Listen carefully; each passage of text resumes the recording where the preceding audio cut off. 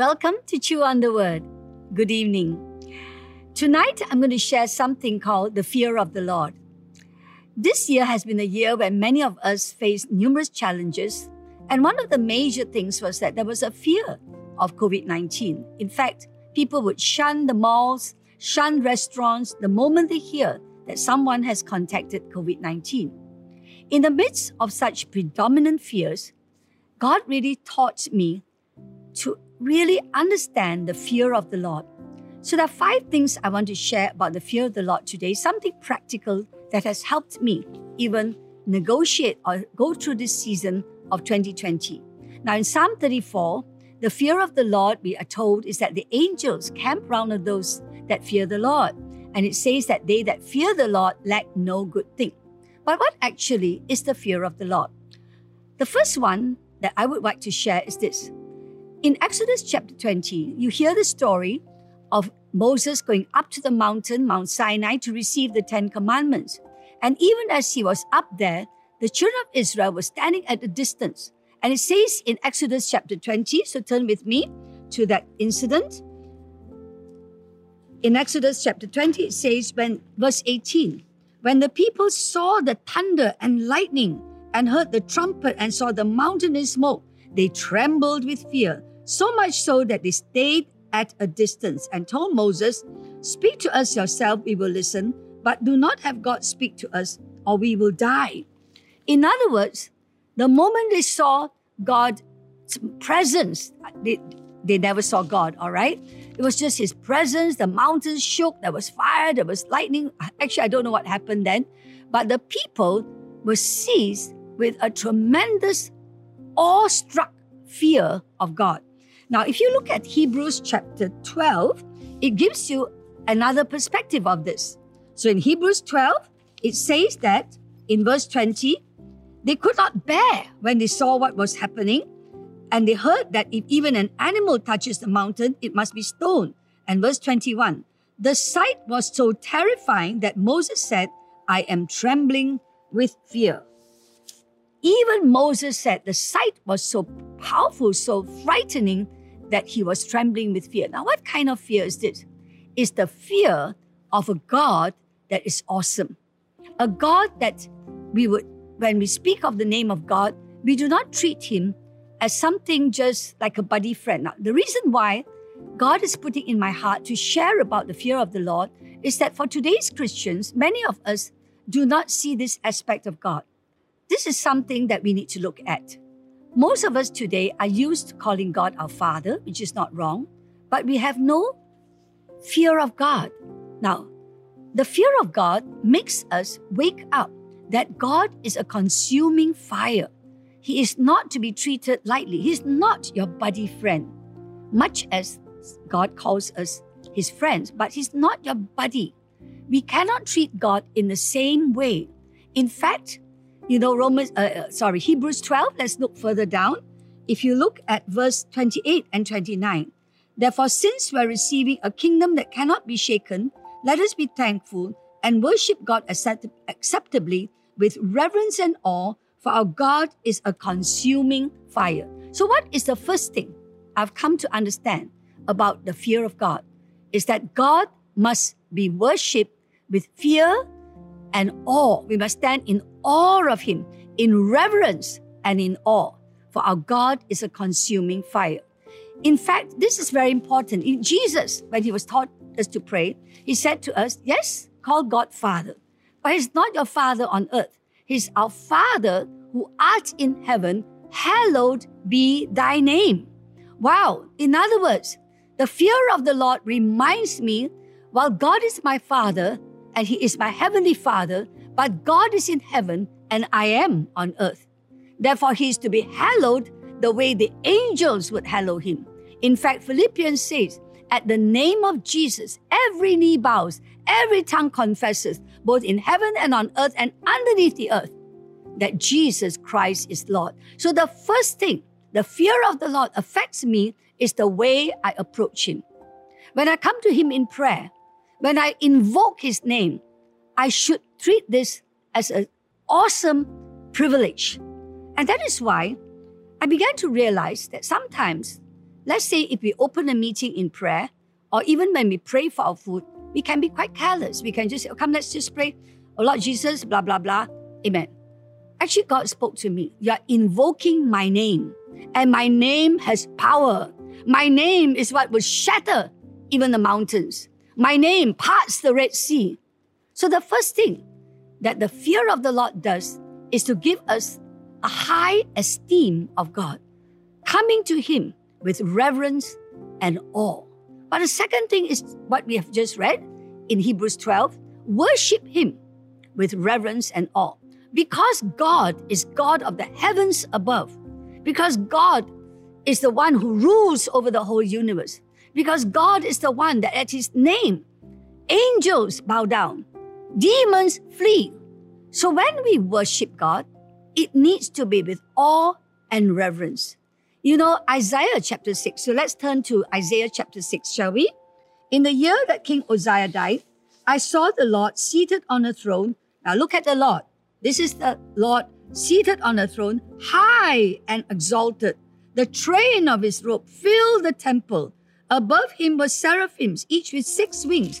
With 2 wings they covered their faces, with 2 they covered their feet, with 2 they were flying, and they were calling to one another, Holy, holy, holy is the Lord Almighty. The whole earth is full of His glory. At the sound of their voices, the doorposts, the threshold shook. The temple was filled with smoke.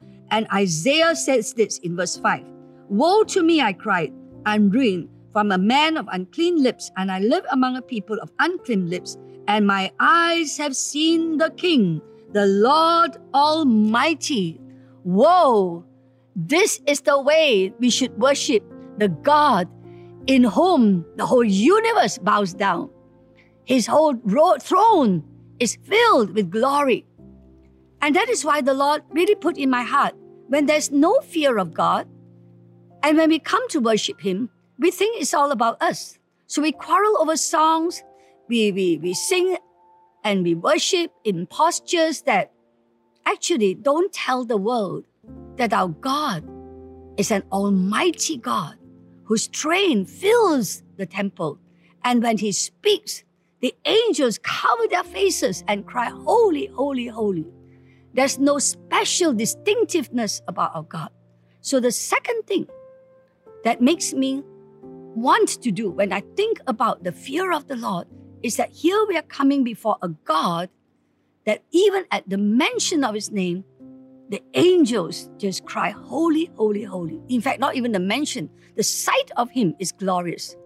And that is why when we speak about the fear of the Lord, it affects not just the way we pray, it affects the way we worship. The third thing, of course, about the fear of the Lord is it keeps us from sinning. So turn with me to Proverbs. The book of Proverbs has many things to talk about the fear of the Lord. So in chapter 3, chapter 3, it says here, verse 7, Do not be wise in your own eyes. Fear the Lord and shun evil. In fact, the book of Proverbs says, the fear of the Lord is the beginning of wisdom.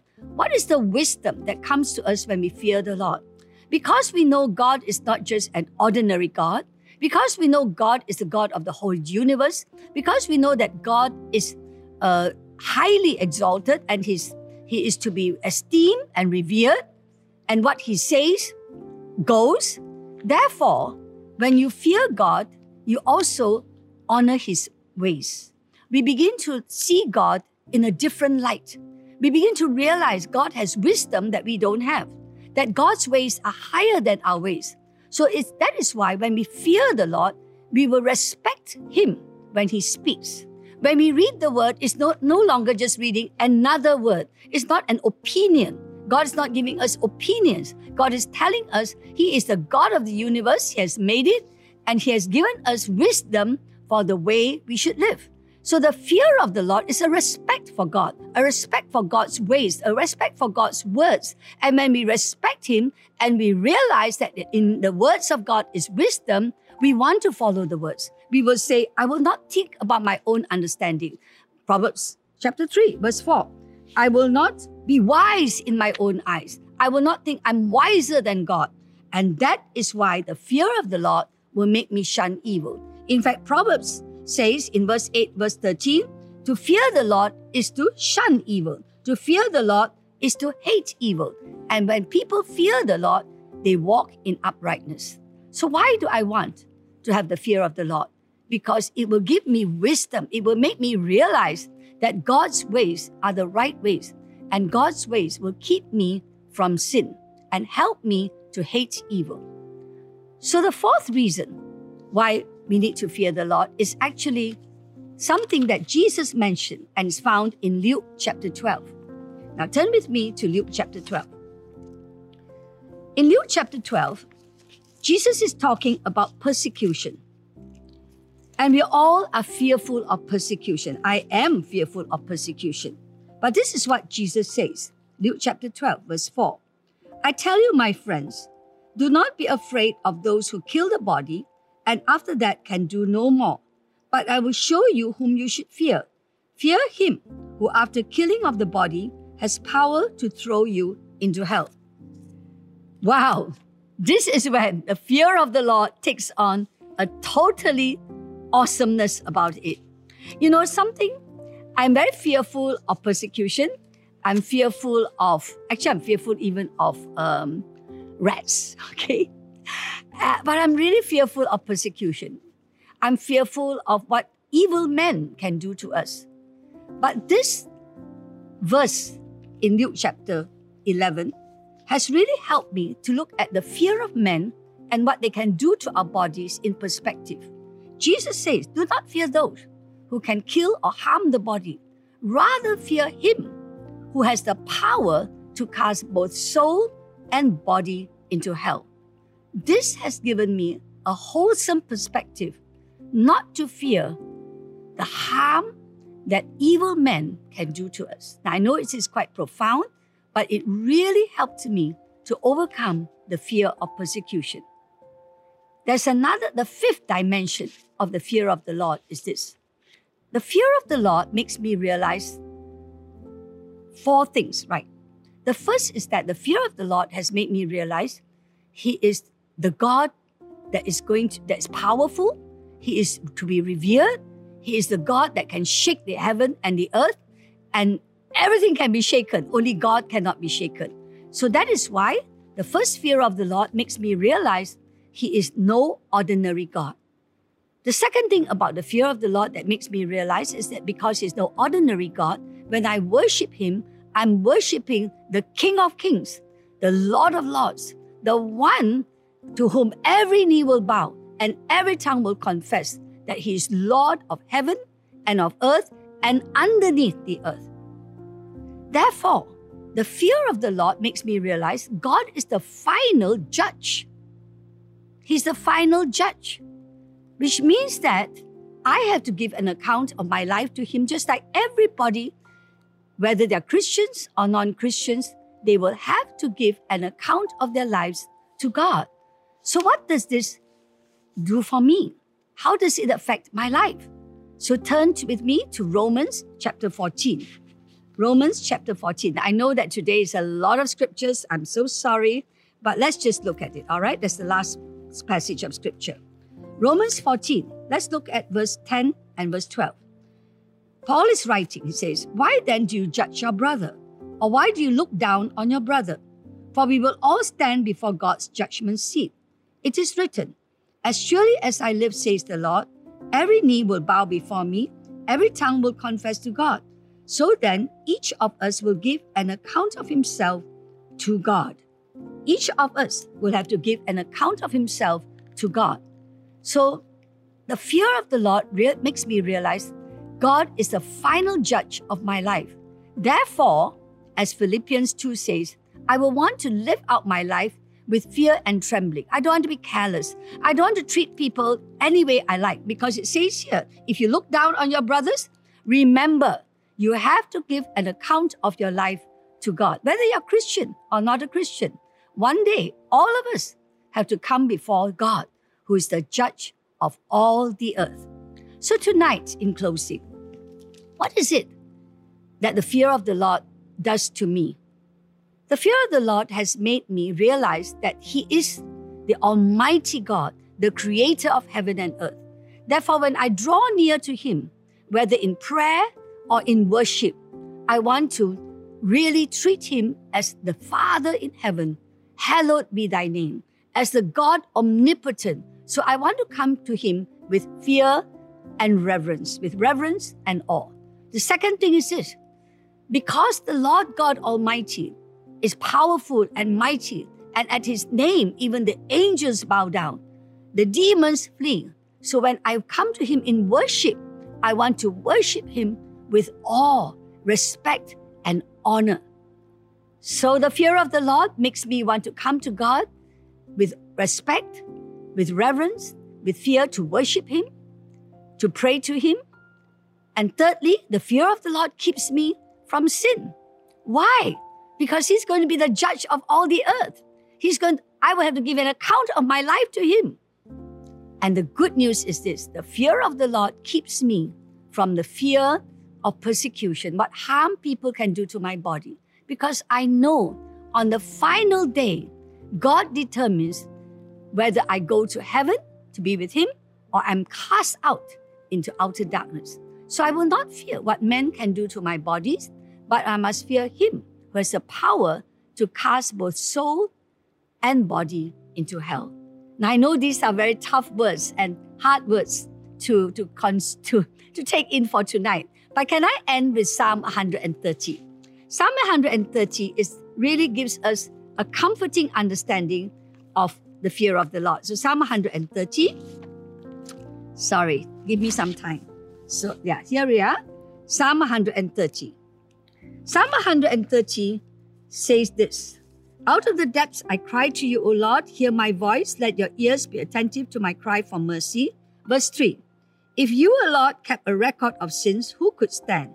But with you there is forgiveness. Therefore you are feared. Now look at this psalm. Here I've just shared with you, the fear of the Lord keeps me from sin because I recognize that one day I have to give an account of my life to Him. The fear of the Lord also keeps me from being afraid of what men can do to you, because I know that it's only God that can determine whether our bodies go to heaven or hell. But the fear of the Lord also makes me realize that our God is to be greatly loved, because actually God can keep an account of our sins. But with our God is forgiveness. That is why He is to be greatly feared, like highly respected, highly honored, and loved. So the fear of the Lord makes me love Him with reverence and awe. It's like loving a father that is wonderfully loving, wonderfully good, merciful, and yet strict. That is what it really means. So the fear of the Lord is not just retribution, it's not just awe, it's love. With the Lord is forgiveness. Therefore, He is to be greatly feared. That's why Psalm 130 puts everything into perspective. The fear of the Lord makes us love Him more, respect Him more, because in spite of the fact that He knows everything about us, in spite of the fact that if we're to stand before Him, He has every right to judge us, yet He forgives us because of Jesus Christ. So the fear of the Lord makes me love Him with love, respect, and awe. So let's close in prayer, shall we? Father, Lord, when we call you Heavenly Father, you are the God of the heavens above and of the earth beneath. Therefore, you are to be greatly honored and greatly respected.